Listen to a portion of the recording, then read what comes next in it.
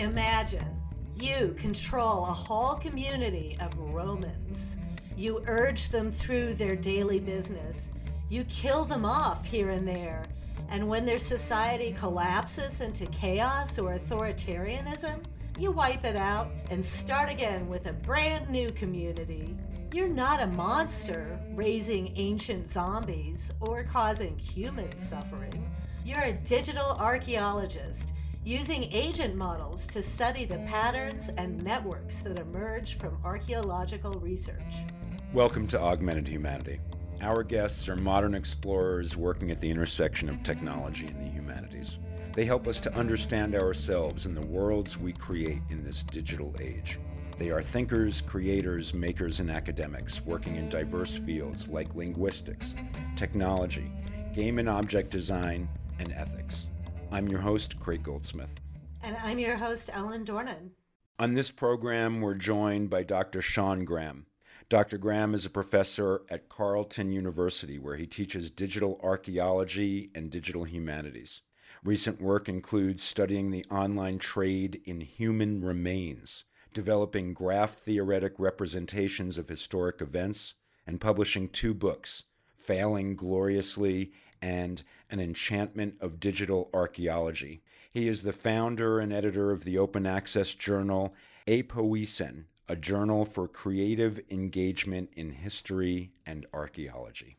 Thank you so much for joining us today. I'm just really excited to talk about your work in digital archaeology. I want to start with the whole concept of practical digital necromancy, because it seems very core to your work, and on its face, it seems a little shocking and hard to understand.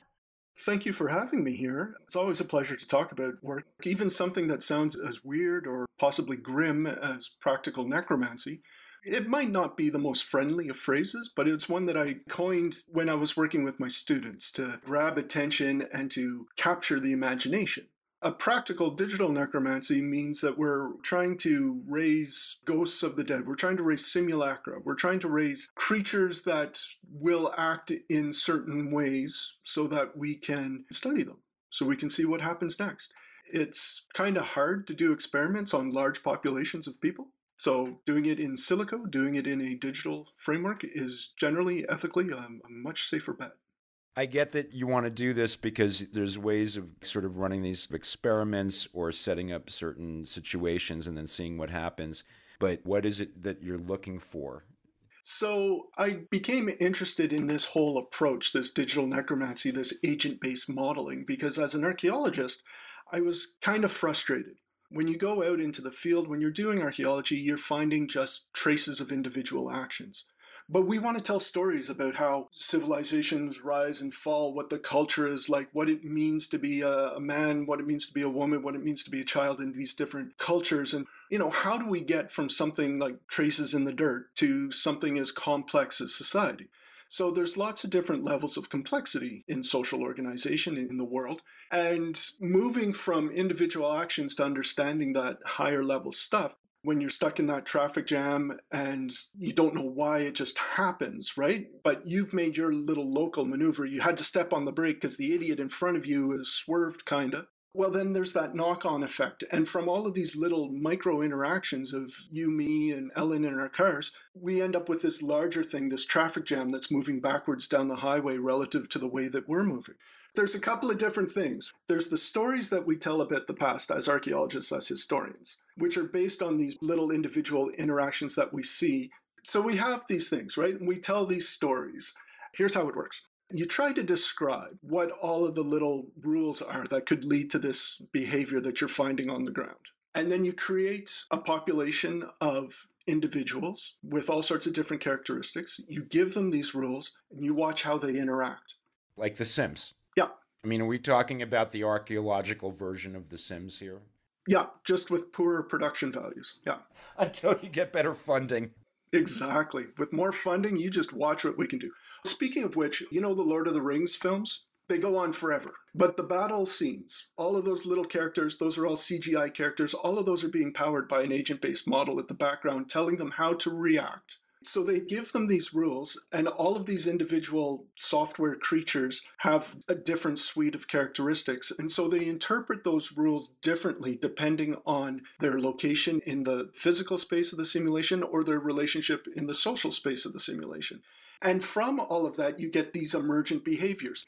So as an archaeologist, we really want to talk about all those emergent behaviors, but all we have are these little different rules. But we can rerun it under all sorts of different conditions. And then you end up with this landscape of possible things that could have been. If the stories that we tell about the past are true, and if we have translated them correctly into code, then somewhere on this landscape of possibilities is something that occurs that matches what happened archaeologically or historically. And then we can use that to better understand things. We're simulating our own understandings of the past.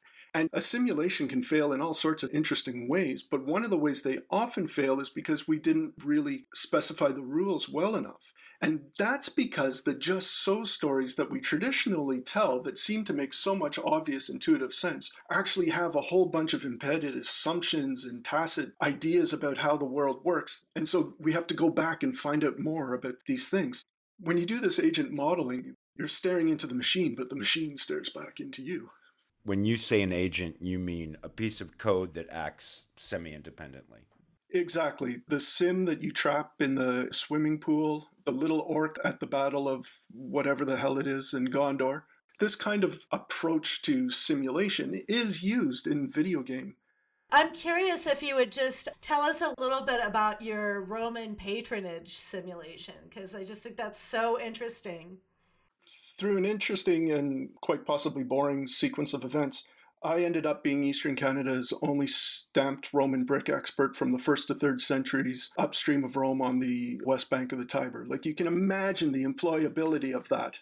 The thing with this, right? Roman power is tied to the landed aristocracy, and they got to make their money somehow. And one of the ways that they do this is through exploiting the natural resources of their estates, one of which is clay. Rome, famously a city of bricks, covered in marble. And these bricks have maker's marks on them. And each maker mark, in different combinations, can give you information about the estate, the workshop, the landowner, the date. And it occurred to me that I could actually use this information to stitch together networks.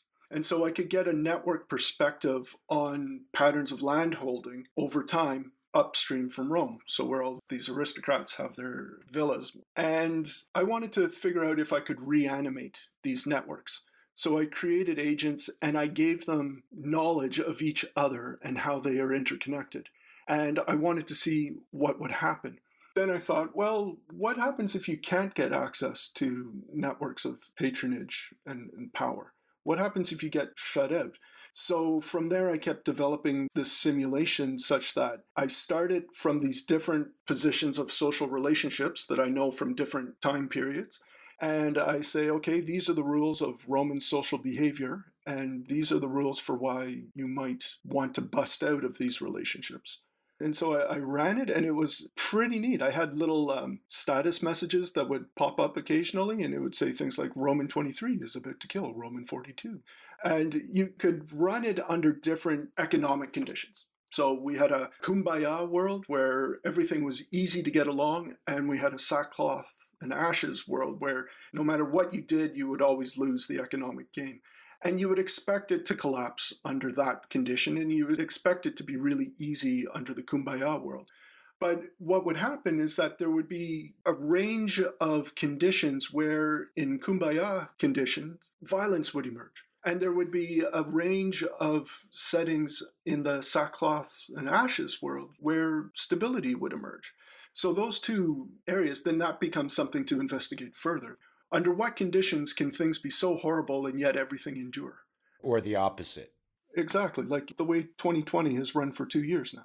It's like you're grappling with really big questions, which is under certain social and cultural and maybe even natural resource pressures, how do massive numbers of people behave with each other?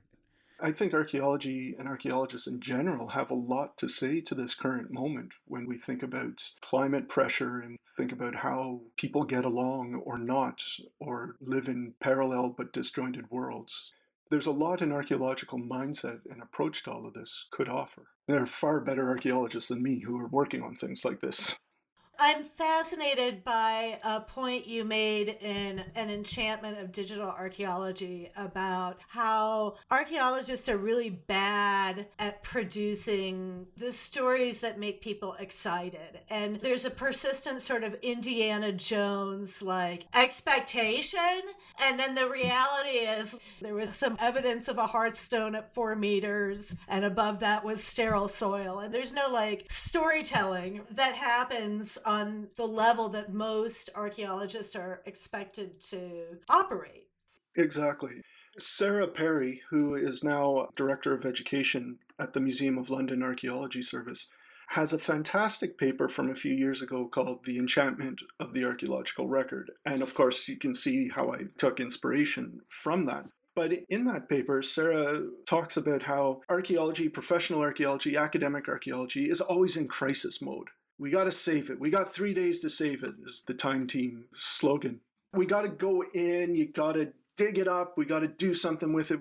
And it's kind of the equivalent of eat your Wheaties, right? So archaeology is this thing that's good for you, but it's like broccoli and we'll cover it with chocolate occasionally, but it is still this thing. And if we're always in crisis mode and we're always crying wolf, then eventually nobody listens to you.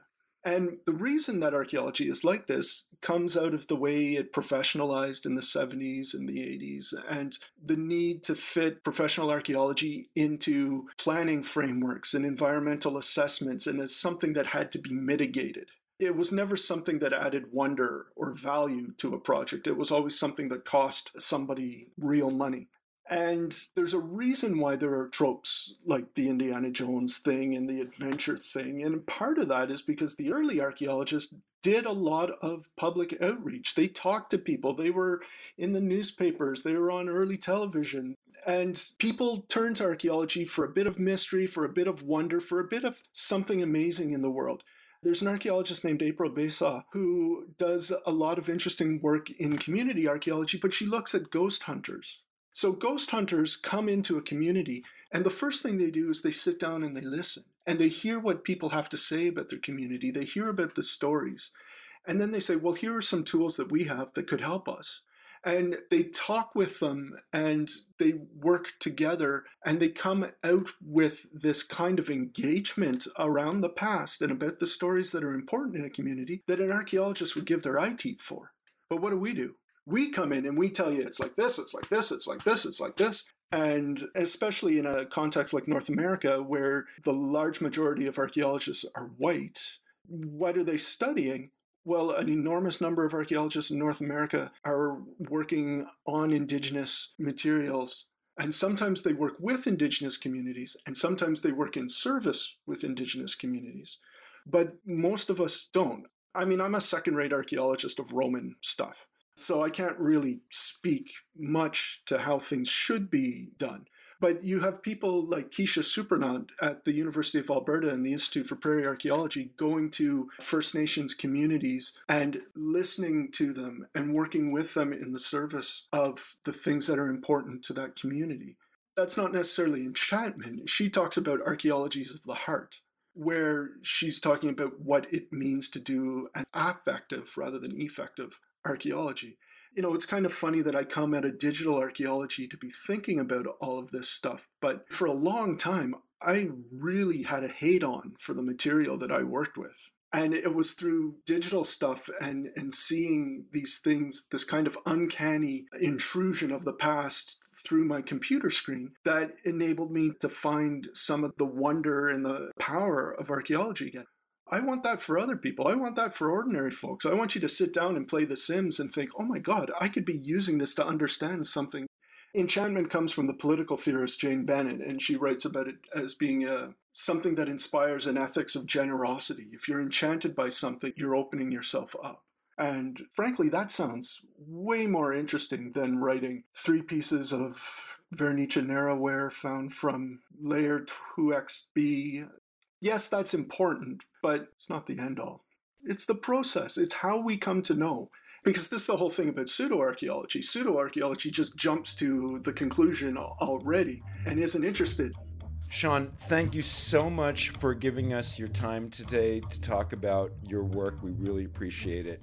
For those of you out there listening, if you would like more information about Sean's work, you can visit electricarchaeology.ca. And archaeology is spelled ARCHAEOLOGY.ca. Augmented Humanity is a program of the New Mexico Humanities Council, produced in partnership with KUNM-FM. You can visit us online and find out more about our programs at nmhumanities.org. Our theme music comes courtesy James Whiten, and we've had production assistance from Tristan Klum.